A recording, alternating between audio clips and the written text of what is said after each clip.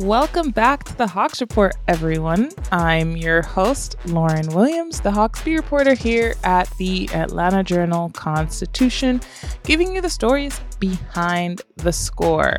As usual, it's the NBA season, which means it's another big week for the Hawks. And I think we should start off by saying that Trae Young was not among the All-Star starters that were announced on Thursday night. But, of course, Danielle and I will be here to talk about it with you guys, among other things that happened over the last week. But we're going to take a short break. If you're listening to us for the first time, please make sure to rate, subscribe, like, wherever it is you guys get your podcasts. This is the Hawks Report from the Atlanta Journal-Constitution. In Atlanta, one voice has stood out for over 4 decades. An AJC original, The Monica Pearson Show. Let's talk about how you got to ESPN. Revealing interviews. You are known as America's doctor, but I want to know who you were before that. When you have a different name, you have different color skin, it can be tough. With Atlanta's most famous faces as you've never seen them before. I'm telling my story. This is the American dream. The Monica Pearson Show, streaming now on AJC.com. The AJC's trusted veteran political voices, Greg Bluestein, Patricia Murphy, Tia Mitchell, and Bill Nygut, are the essential source for Georgia politics. The Atlanta Journal-Constitution's Politically Georgia. Sign up for the newsletter, download the podcast, subscribe to the AJC. Welcome back to the Hawks Report from the AJC. Daniel Sallerson. No Trae Young among the starters in the Eastern Conference for the All-Star game. No, and I'm really not surprised based on who was named a starter for the Eastern Conference as far as the guards, Damian Lillard and Tyrese Halliburton. 2 guys, one Lillard's a very popular player, also a very good player, number one. But I do remember, I think last week, wasn't Trae ahead of Damian Lillard as far as the standings were concerned? So maybe the fans in Milwaukee decided to spend their days clicking on Damian Lillard 24 hours straight, 48 hours straight, whatever it was, to get him over the hump. So congrats to him. And then Halliburton, I think, was getting in no matter what. He had a pretty substantial lead there at number one, and he definitely deserves it even with the injury. He's had one heck of a season for the Pacers. So a little surprising for the fact that Lillard was able to jump, but it's also not just the fan voting. It's also, I think the fan voting is what, 50% of it? Fan voting is 50%, players 25, and then also there's the media vote of another 25%. So when I was looking at some of the media who released how they voted for the All-Star game, you know, Trae Young was not really among them. A lot of people were actually looking to pick Tyrese Maxey, who is also another guy who is deserving of an All-Star nod. And, you know, that's a tough thing with All-Stars. This league is so talented, and there are a lot of people, or a lot of players, in this batch of players. You know, I think there are 450 plus players in the NBA, and only 10 of them are named All-Star starters, with another 10 more being named to the reserve. So it's a competitive league, and that's not to say that Trae Young is totally out of it. You know, he still can get voted in by the NBA coaches as a reserve. And, you know, he has a good shot with that being, as you mentioned, second in the fan voting for a couple of weeks. But, you know, I think part of it is, one, how much he's kind of dipped off since his huge month in December. You know, his stats haven't been as strong as they were then, but then you have to factor in he's been dealing with a bunch of injuries and playing through that sort of stuff. And again, by no means am I a Trae Young apologist. I'm not, you know, but you have to factor that stuff in, that he has been playing hurt. And then, you know, he's finally forced to rest, so to speak, after going into the NBA's concussion protocol last Saturday. So, you know, the injuries were catching up to him. And so it's only, I guess maybe what I'm trying to say is that it's not totally surprising that he's cooled off a little bit. I know it's not like the MVP voting where I think winning matters, but in this sense, if you look at the 5 guys in the East and the 5 guys in the West, Pacers are doing really well. Lillard and Antetokounmpo on the Bucks are doing really well. Philly with Joel Embiid, Boston, Jason Tatum. You go to the West, and you have LeBron James with the Lakers. Yeah, they're the really ones that are struggling. Kevin Durant's Suns are playing really well. Jokic, Nuggets, Mavs, Doncic, Thunder, Shai Gilgeous-Alexander. Do you think the lack of winning also may have had something to do with it, or is that just overanalyzing? I think the lack of winning, particularly, with media votes, probably played a factor just because of the record. And it's hard to say, again, it's hard to sort of argue with who ended up in, the starting group or who was even in the pool. In the initial returns, when you look at some of the guards that were in that group, a lot of those teams were top 8 or better. And Trae Young was kind of one of the lone anomalies that was on a team that was so up and down. And so, again, that's not to say that he's not deserving, because he's been playing really, really well this season. It's earned him a nod in the Team USA basketball initial player pool for the Summer Olympics coming up. And so it's just one of those things where it's a competitive league. And I do think, maybe among the media vote, it probably came down to, how are they impacting their team overall? And it's hard to argue that, Tyrese Halliburton and Damian Lillard haven't had a huge impact on their team's record. Fair enough. Yeah, I agree with you. I think everyone that made it in the East and even in the West definitely deserved their position there as an all-star starter. I also think sometimes it's a little overblown as far as whether you're a starter. I think a lot of people, when you talk about players, you say he's an 8-time all-star. A lot of times you don't go, he's an 8-time all-star, 4-time starter. Like, yeah, I think that matters. It's just you're an all-star. In the moment, you're an all-star. No one is going to measure 20-time all-star. Oh, but he only started 2 times. So what does that matter? You're an all-star. So I think Trae deserves an all-star nod, and hopefully he gets one when they announce it. But at the same time, I'm not really concerned about whether he's a starter. I know for the fans, it's cool, being an Atlanta fan when you hear his name from the Atlanta Hawks. Here's Trae Young. Like, that part I get, and it's just like baseball. You want to see your Braves players in their uniforms or whatever it is. But I don't think it's the end-all, be-all. But at the same time, it was a little surprising that Lillard was able to make the jump, just because, this was just a week ago that we thought Trae Young had a comfortable lead. I don't even really think about it. I don't think it's that surprising, like I said, because the Bucks have been doing well. Dame has been playing really well. You look at what he was able to do over the I think, wasn't he named Eastern Conference Player of the Week a couple weeks ago? So he's been having a really solid month. So I'm not surprised that he made up ground. Plus, he was only 85,000 votes behind Trae. That's really not that much in the grand scheme of things. And even if it's, everybody votes for him, once, and nobody votes for Trae, that like 85,000 people vote for him, nobody votes for that makes up the ground.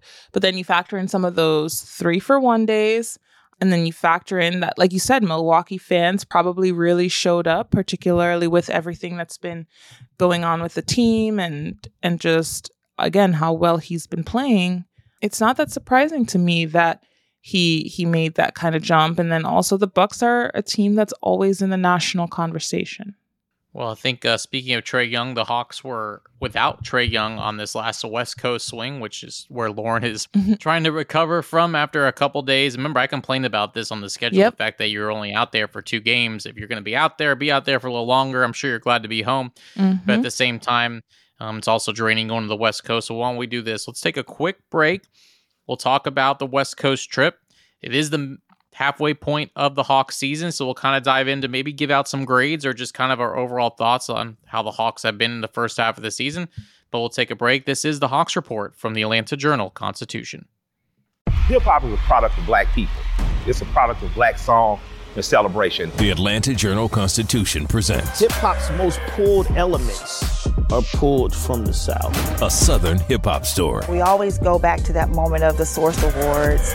Everybody wants your rhythm, but they don't want your blues. The biggest names in hip-hop. Atlanta is still the mecca for hip-hop. 50 years. No one can deny one film. The power of the South now. The South got something to say. Streaming now at ajc.com/hiphop. I'm Ernie Suggs. And I'm Nedra Ravone. Atlanta has been known as the Black Mecca for so many years, but that means something different to everybody. It means everything to me. Every day I wake up, I learn something new. Well, you all can learn something new by subscribing to the Atlanta Journal-Constitution's new newsletter called Unapologetically ATL. It's all about the people, the events, and the entertainment happening in Metro Atlanta that Black people might want to know about. So subscribe today at www.ajc.com/unapologeticallyATL. Welcome back to the Hawks Report. I just want to take this time to thank everyone who subscribes to AJC as well as AJC.com, and obviously our listeners of this podcast. You guys continue to make what we are able to do possible. The AJC has a special offer for our podcast listeners. If you subscribe today, you can get 3 months of unlimited digital access for just 99 cents. That's access to the sports coverage, politics, breaking news, investigations, food and dining, and so much more on ajc.com. Plus, you also get access to our e-paper and our assortment of newsletters. So join our community by going to subscribe.ajc.com/podcasts. That's subscribe.ajc.com/podcasts. So you always know what's really going on. So as Daniel mentioned, we are at about the halfway point plus a couple of games, and they're back from a West Coast trip. I think that perfectly kind of sums up just what's been going on in Hawksland for the last couple of games. You know, they've lost now 3 straight after falling to the Cavaliers last Saturday after a really exciting win over the Heat the night before. You know, they got out to a slow start on Monday when they faced the Kings, fought back, and, you know, looked like they had a chance. They've been competing. I think that's one thing that you can say about the Hawks team, minus a couple of games, is that they've continued to compete, you know, even though it's far from perfect. And then on Wednesday, they joined the Warriors in celebrating the life of Dejan Milojevic, who passed away last week suddenly. You know, the Warriors, that was their first game back since that tragic incident a week ago. And it's always tough when you have a game that's so emotionally charged. But the Warriors, they honored their coach in the best way they knew that they could, and they secured the win for him. I mean, the Hawks gave them a competitive game for, I don't know, Daniel, maybe the first 15, 20, 24 minutes, maybe a little bit more, maybe like 30 minutes, 32 minutes, you know, about halfway through the third quarter. And then it kind of started to fall apart from there. But I think one of the big things, though, for me is I felt like the starters did everything that they could. You know, you see a guy like Jalen Johnson have 21 points against the Warriors. He kind of had a rough outing against the Kings, if we're honest. You know, you see Sadiq Bey look like he's getting his stroke back. He hits three pointers in the first half, and then things kind of cool down when everybody else's shots stop falling.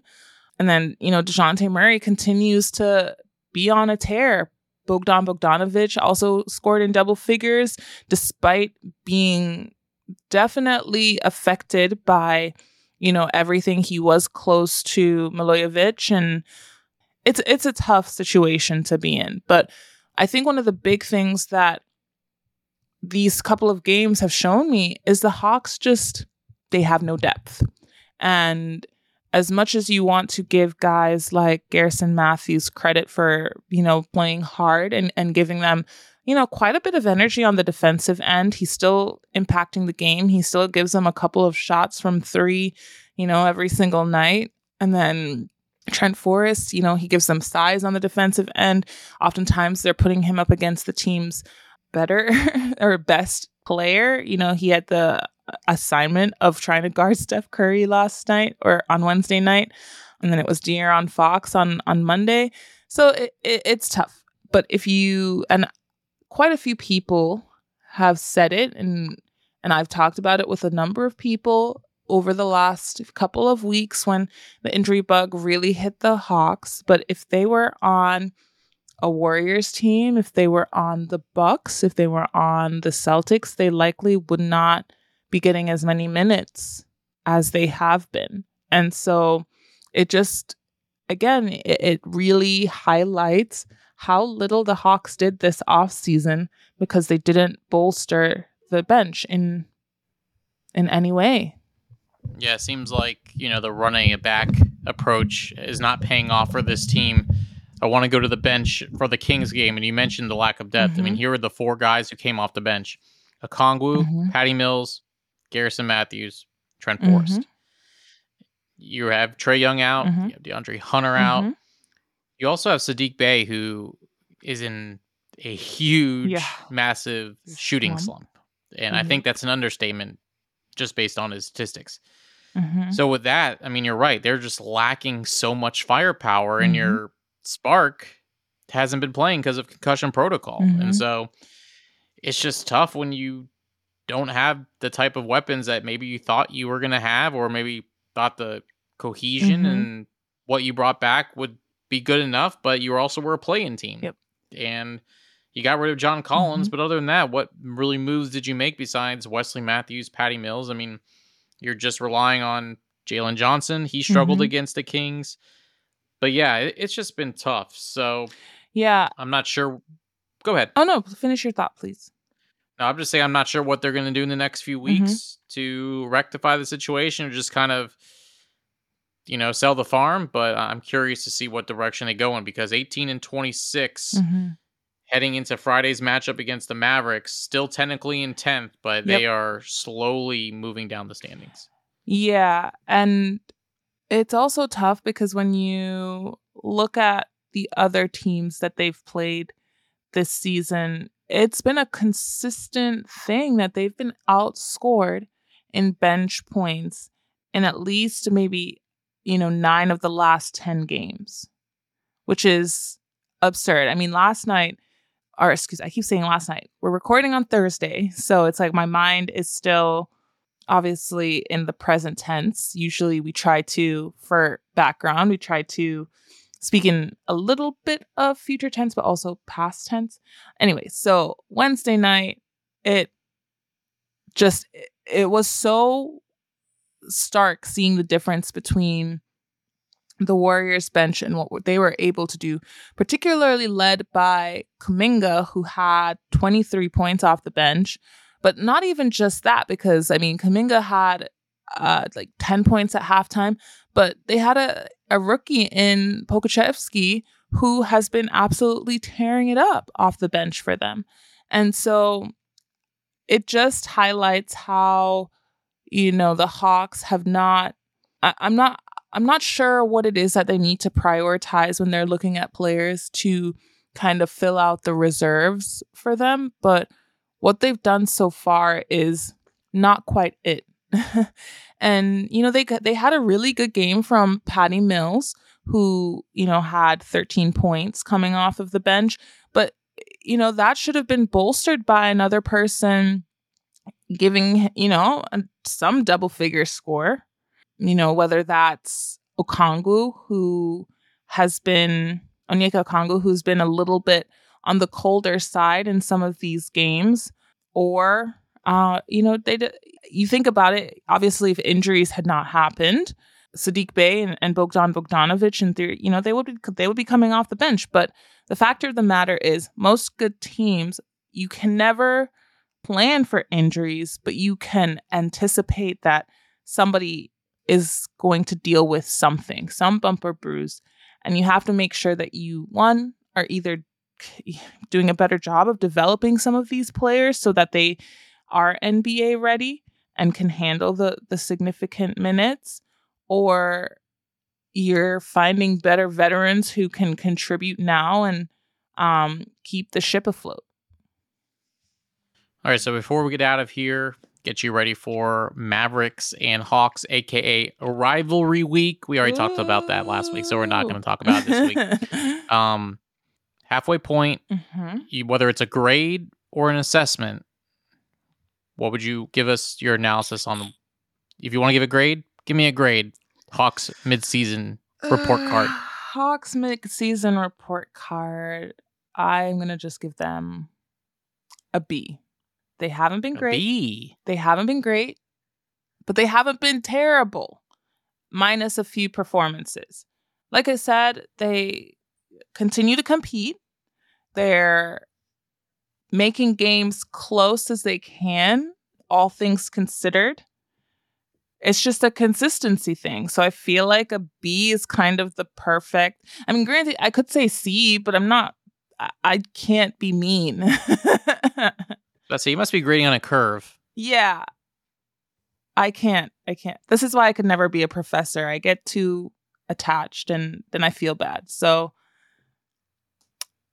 yeah, I feel like a B is sufficient. They're working with what they have. They've competed. Consistency has been their issue, which is not something that's new. We've seen some better defensive performances out of them as late. They're not giving up as many points as they were at the beginning of the season. Well, the last three is 134, 122, 116. 116 is not that bad. But I mean, before that, like Miami, they only gave up like what, 105? 108. 108? 104 to Orlando, 99 to San Antonio. So see what I mean? So yeah, so we've seen some better defensive performances out of them. Does that mean that they're perfect defensive players? No, there's still growth, but I don't know. I feel like a B is okay. I feel like a B is okay. I would have loved to have you as my teacher. Then I probably would have passed more classes. I'm going C-. I really am. Just because I think they've underachieved. I thought at least running it back with Quinn Snyder as the full-time head coach, a full training camp. Granted, we have lost team players with injury. Jalen Johnson was out for a while. Trae Young has battled injuries.